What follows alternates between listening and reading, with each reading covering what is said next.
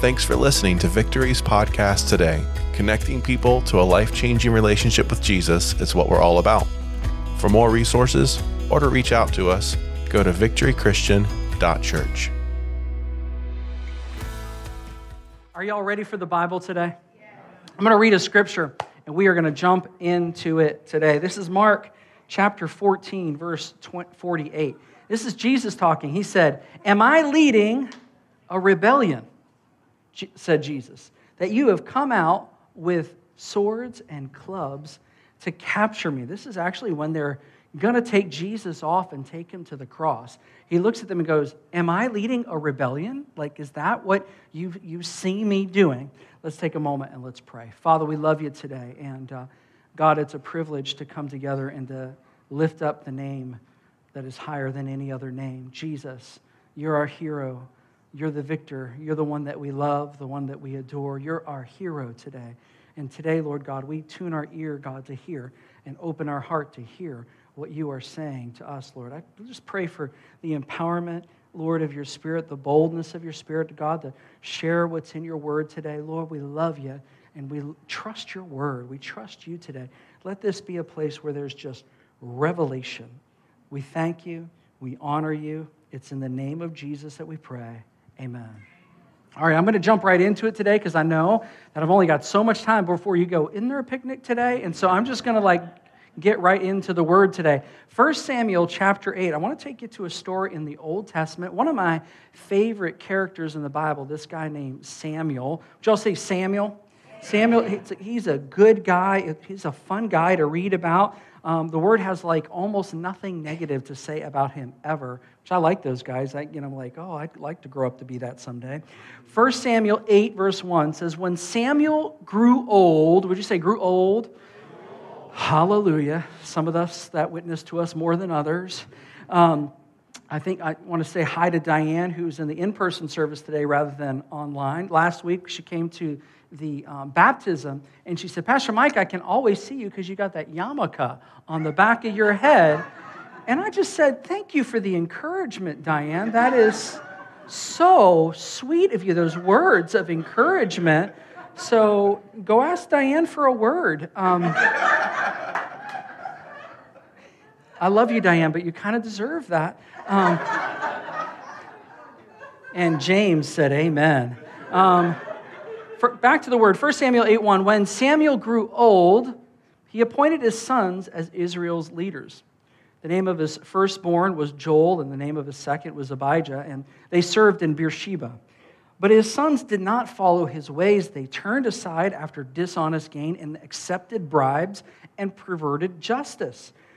So the elders of Israel gathered, and they came to Samuel at Ramah, and they said to him, 'You are old.'" Okay, thank you. "You are old, and your sons do not follow your ways. Now appoint a king to lead us, such as the other nations have." But when they said, "Give us a king to lead us," this displeased Samuel. So he prayed to the Lord. And he told the Lord, and the Lord told him, "Listen to all that the people are saying to you. It's not you they have rejected, but they've rejected me as their king. As they have done from the day that I brought them out of Israel and to this day, forsaking me and serving other gods, so they are doing to you.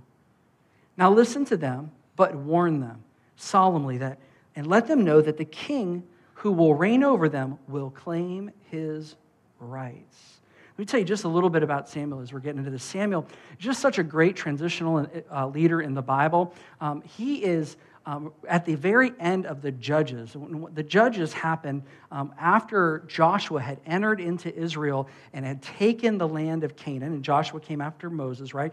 They established their land, they established their practices, they had the law, everything was there. And what was happening in Judges is the people would do well with God, and then they would leave God, and they would get captured, their neighbors would torment them, they would cry out to God, and God would send them a judge, and deliver them. And they would go up and down and up and down. And Samuel is the end of that cycle, and he's going to be the transition man going into Israel for the first time ever having actual kings. And so we see him in this transition, and he's such a great leader because he He stands as a judge, like judging the people's needs. He acts as a priest because he was brought up under Eli, his surrogate father, if you will. You got to read the story to find out more about him.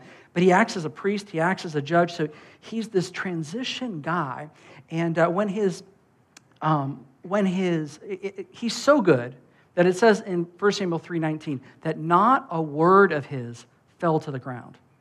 Now that's impressive, right? That's really impressive. So he gets older and he puts his sons into leadership, and his sons do not do nearly as well. And it says it explicitly in the word. His sons were poor leaders, they're accepting bribes, they're perverting justice, and the nation did not like this. And so the elders came to Samuel, and they declare, hey, we want a king to lead us. Other nations have a king, we want a king. They just weren't happy with the situation. This was their we the people moment. They came before him and said, hey, we the people want something different, and we want to change. This isn't working for us. What's fascinating is God never deals with the fact that Samuel's sons are not good leaders. Never even comes up. Not because God doesn't care, because actually that's not the issue that he's going to address here. So Samuel took it personally. I would take it personally. Would you take it personally? I'd be like, come on, I've given you really good years of my life and things like that. It was really a dishonorable thing to come to Samuel this way because it would reflect on his leadership. But the Lord speaks to Samuel and says, listen, it's not you that they're rejecting. They're really rejecting me. There's so many applications to that in our own lives. Sometimes moms and dads, we can get unpopular. And we can get unpopular for doing the right thing, right? And don't get me wrong, we can do the right thing the wrong way. Let's take some accountability, okay? But sometimes, we can lose favor because what we want isn't what somebody else wants. Sometimes it ain't about you, right? And so, that goes for all of us. That can go for you and your boss. Oh, he went there. Kids were like, why are you picking on me? Right? It can go with your boss. There's so many applications for that in our lives. And the Lord equated it to idolatry because they wanted something else that they could see. And what they didn't realize was God was their king. Y'all hear me? They weren't seeing it. They were like, we don't want your sons, and we don't want Samuel anymore. And the Lord's like, they ain't rejecting you, they're rejecting me. Ooh. So Samuel is told to warn them. He says, listen, king's going to ask for his rights. I want you to warn him. And so he warns them. He says, listen, your sons, your daughters are going to be asked to do all of these things to provide for the king, and they're going to ask for a tenth from all of you. And in verse 17, it says, he will take a tenth of your flocks, and you yourselves will be his slaves. When that day comes, you will cry out for relief and the king that you have chosen, but the Lord will not answer you in that day. Man, God is being subtle here. Verse 19, but the people refused to listen to Samuel. No, I kind of imagine it like a cartoon, like they're kind of whining. No, they said, we want a king over us. Then we will be like other nations, with a king to lead us and to go before us and fight our battles. When Samuel heard all that the people said, he repeated it before the Lord. And the Lord answered them. This is a really intense answer. Listen to them and give them a king. Y'all, sometimes we get what we ask for. Then Samuel said to the Israelites, everybody go back to your own town. This is a very interesting transition because there would be a succession in the word of king after king after king until there would be captivities. But it's interesting that the beginning, the very first king is the king the people asked for. Just a really brief, kind of like seeing forward, because we're about to jump into the New Testament. They would get Saul, who would end up being a terrible king. And there's this principle in Scripture, we get who we deserve. Ooh. But what's fascinating is when God puts David in, he says, David's a man after my own heart. Anyhow, but we ain't going there. We're going other places today. They wanted to be like other nations. They wanted a king to rule them. Why? Frankly, because the Lord wasn't enough. As soon as we saw, they were so blessed and so spoiled under Samuel that when they saw his sons, they're like, no, we want something different. And they made that proclamation. And the Lord's like, no, this is idolatry. I've been dealing with this forever. They want to put their heart towards someone else. They want to put their allegiance towards someone, and I need their allegiance to be for me. Tell them there's going to be a high cost for this. And so, before that, the Lord had been protecting them from the excesses and the challenge of an earthly king, an earthly prime minister, an earthly president. I'm here to tell you, there ain't a place on the planet that is the kingdom of God. And he was trying to protect them from those things. Now I want to fast forward you to the New Testament. Will you go there with me?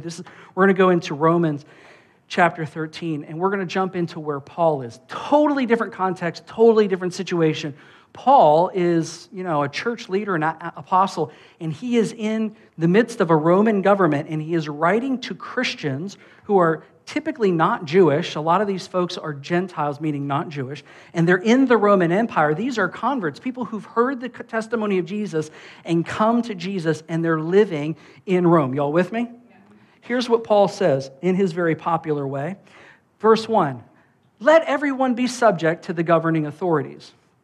For there is no authority except that which God has established. The authorities that exist have been established by God. Consequently, whoever rebels against the authority is rebelling against what God has instituted, and to those they will bring judgment on themselves. In this circumstance, Paul is explicitly talking about an earthly government and telling the people to obey. Am I getting really popular now? He's saying, listen, I want you to listen to them, right? And I want you to obey them. And Paul says, whoever rebels against the authority is rebelling against what God has instituted. Y'all, there is no way in any reality ever to think that the Roman government was a great place to be. It was corrupt. It was harsh. It would burn Christians at the stake. Paul suffered under the torture. Paul's Savior, Jesus, was crucified by there's no way of saying, oh, but it really wasn't that bad. It was horrible. It was horrible. And Paul's making this comment. He's like, listen, this authority, that he's basically saying, they can't have authority unless God lets them. It's a difficult concept, honestly, to comprehend that people can't have authority unless God allows them. The way that it says it in the scripture, unless God, establishes them, kind of the way I prefer to look at it, kind of with my mystery, is like looking at it and goes, he allows people I wouldn't allow, but nobody can have it unless he lets them have it. And the context of this is this terrible place where people are really suffering. One of the things that you see as you read the thread of Scripture is he realizes that if people will, if the people will have the right spirit, it will cause less trouble for God's people. But let's explore the edges about this. So let's listen to Jesus before Pilate. In John chapter 19, it says, "Do you refuse to speak to me?" Pilate said. "Do you realize that I have the power to free you or to crucify you?" This is Pilate, a Roman governor, speaking to our Jesus. Y'all follow me? Here's Jesus' response. And Jesus is about to be tortured and put on the cross, and he knows it. Jesus says, "You would have no power over me if it were not given to you from above. Therefore, the one who handed me over to you is guiltier of greater sin." And from then on, Pilate actually tried to free Jesus. And what Jesus is telling Pilate is, listen, this authority you have, you couldn't have it unless my Father let you have it. That's intense. Going back to Romans chapter 13, Paul is going to double down on this stuff. And in verse 6, he said, "This is why you pay taxes, for the authorities are God's servants who give their full time to governing." It doesn't address the fact whether or not it's good or bad authority. It just says this is what they do, which is very similar to what we saw in Samuel. Didn't address the fact that they were bad leaders. Verse 7, "Go to everyone that you owe them If you owe taxes, pay taxes. If revenue, then revenue. If respect, then respect. If honor, then honor. For some of us who are very justice wired, Scripture is really offending us here. Because this is saying that we should be respectful and honoring to authorities, and it's not based on whether or not they're good at their job, whether they're ethical or not ethical. I don't know about you, but I kind of want to go, what? But here's the thing. If you catch this, you will catch something that is really close to the heart of God. The respect, the honor, and the submission is not about them, it's about you. Can I say that to you again? The respect, the honor, submission, it's not about them, it's about you. It's about my heart. You know, in Scripture it says to honor your father and your mother. What's fascinating is it's a 10 commandment and it's not performance-based. Now, does that change the fact that there are people who have had very terrible experiences with their parents? Does it affect the fact that our God is going to call everyone to account for their deeds? He absolutely is going to, right? But you see, the respect that I give my mom or I give my dad isn't based on their performance. It's based on what's good for me. And God knows for me to hate my parents or to go against my parents, it corrupts what's inside of me. And He's trying to keep me pure. And see, what happens is we shift the tables and we make it about them. God's like, it ain't about them. It's about you. And Paul is trying to get at that. When you read these scriptures in Romans chapter 13, it's offensive when you understand the context. Because it just sounds like, obey the, it makes you sound like when you're at the DMV, be nice. No, this isn't about that. You should be nice to the DMV people. You should. But there's like no way around this. There's no experience that Paul had. There's no other Rome that Paul lived in. They crucified our Savior.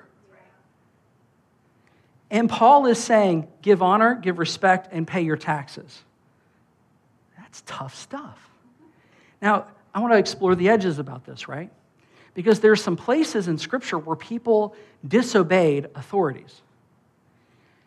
And when I look into them, I find like in Acts chapter 4, it says, then they called them again. They commanded them not to speak or teach in the name of Jesus.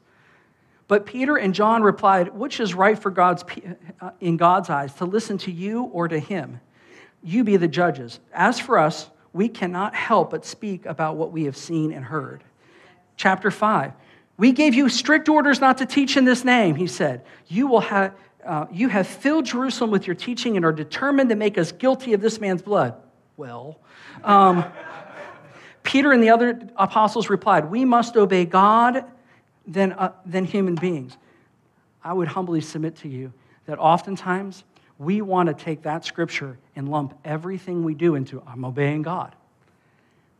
They were obeying God by preaching the gospel. Like that was a red line for them. No, you ain't taking away my gospel. I'm going to tell people about Jesus, and you can't tell me not to. In both examples, that's what's happening. And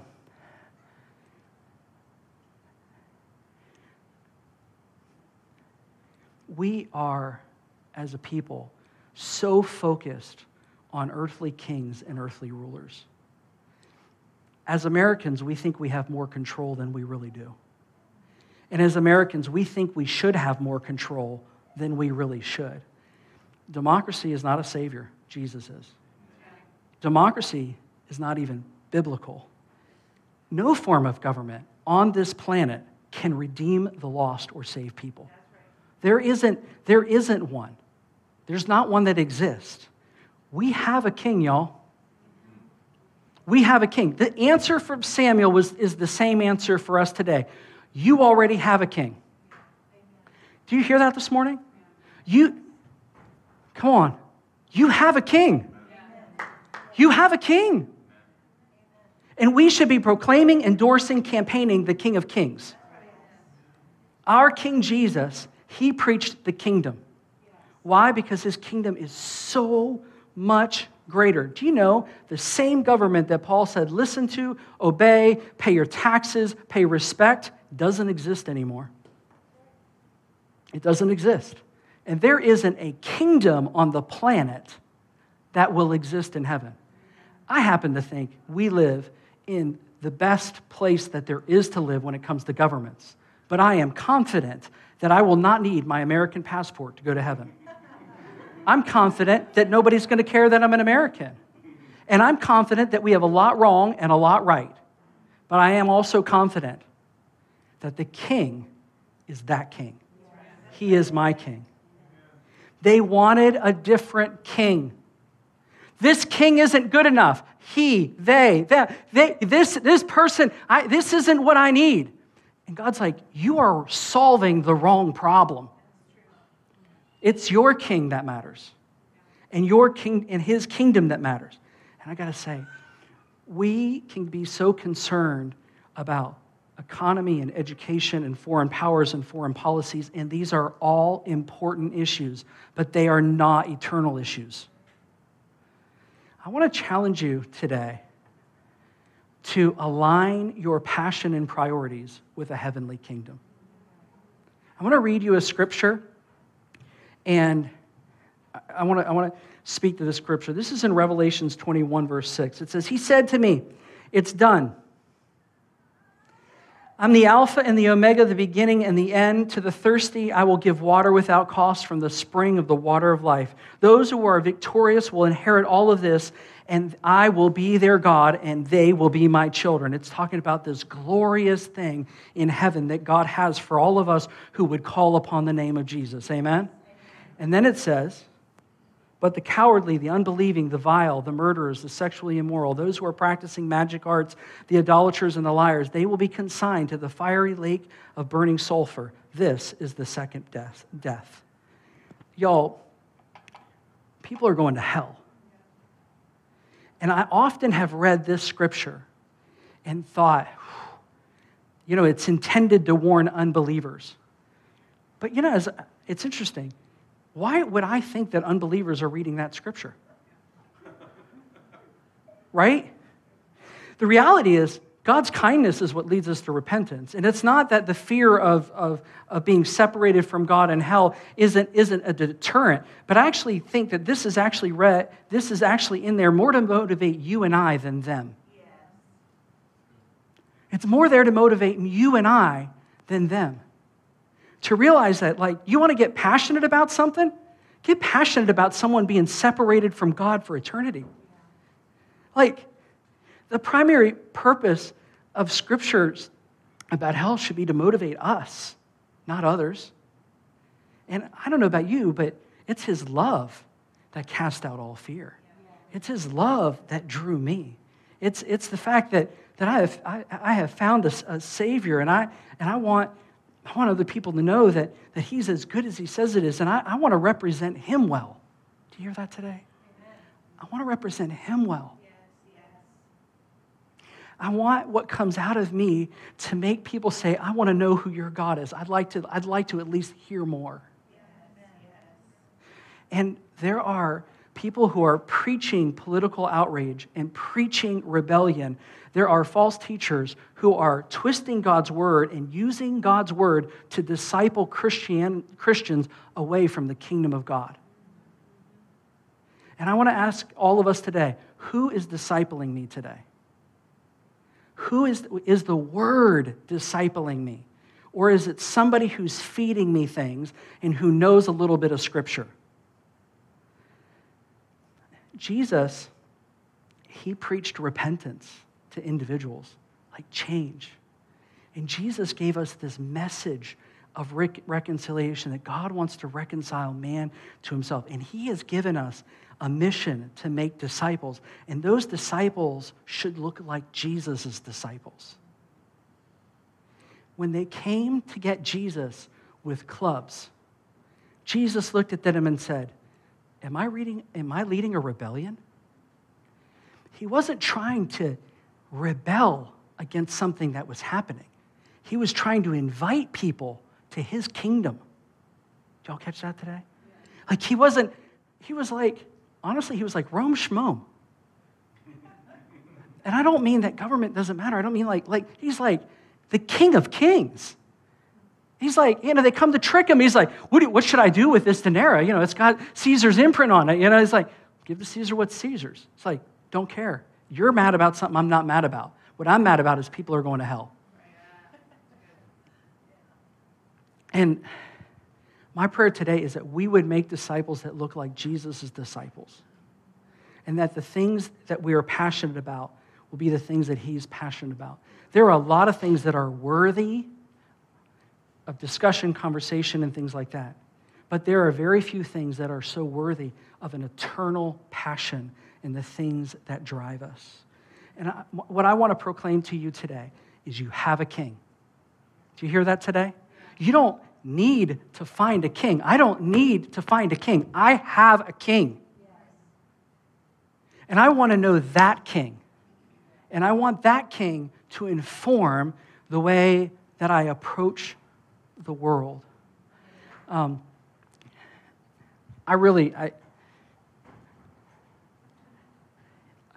know this isn't like my average sermon to you today. When this was on my heart, I said, Lord, I'll preach this kind of subtly and just kind of let people fill in the dots. And I'll be honest with you, I felt compelled to just say it with some passion because I believe God wants to align our passion. Yes. And the word of the Lord is, you have a king. Yes. You have a king. Their desire, it's interesting that they didn't want to change out the old king. They didn't want to change out Samuel just because he was old. They wanted to change out because his sons were no good. And they were no good. Scripture says they were no good. They weren't good leaders. And God was like, their focus, you think it's about you, Samuel, and you think it's about your sons. He said, it's about me. He says, they don't know what they're asking for. So tell them what they're asking for, and then they're going to live with it. And I just want to encourage us today. We got a good king. A good king. And today, I just want to encourage you, let your passions be for that king. Let your mindset be for that king. Let whoever's discipling in you in life be drawing you to a king who, when they came to and said, am I really a rebellion? That was who he was. And he went to the cross willingly and suffered for you and for me. Good thing he didn't lead a rebellion. I just want to encourage you, let your passion be for the king. He's worthy of it. I feel so convicted because I feel like, God, if I really believed that people were going to hell, if I let it really get into me, how would that not eat me up? And I'm convicted of it. I repent of God, help me to sincerely care the way that you care that there are lost people. As your pastor, I don't talk about a lot of things, and it's really intentional. And it's because I really believe I have a call that has to talk about one king. And that everything else could pull away. And I want, frankly, as wide an audience to tell people about that king as possible. I want to be able to share it with everyone. Would you stand with me today? Let's take a moment and let's pray. I want you to know that if you have a question, thought, if you're angry at me, just call me, text me. I'm okay with it. And I don't mean that disparagingly or I just mean it's okay. It's okay. Don't mind. But I just want to pray, and what I want to pray is that God's heart will be our heart. Amen? Father, this morning, I proclaim that we have a king, a good king, who's on his throne, who hasn't moved, who hasn't changed. And I proclaim my allegiance to you, King. God, I pray that you would give us wisdom. Lord, you said the wise win souls. Lord, may we be wise to win souls. Father, may your word and your spirit be the one who disciples us. Father, give us discernment of spirits, discernment of motivations. And Lord, may the things Father, that you're passionate about. We give you permission to make them the things that we are passionate about. Lord, I thank you that you're patient because you don't want people to perish. And Lord, we thank you that any delay to the second coming is just so that more and more people can call upon the name of Jesus. And so, Lord, I pray, would you fire us up, Father, to love people well and to present you well. God, we repent for wanting other kings. We repent for thinking that that's going to solve things. Father, what's going to solve things in people's lives is turning to Jesus. That changes everything. Lord, we love you. We honor you. God, I pray today as we have our picnic and as we fellowship together, God, just bless our time. Bless the conversation. Bless the interaction, Lord Jesus. And be glorified. Be honored. We love you, Jesus. You are our King of Kings. Amen. Thanks again for listening. If you'd like to connect with us, or if you'd like to know how you can give, go to victorychristian.church.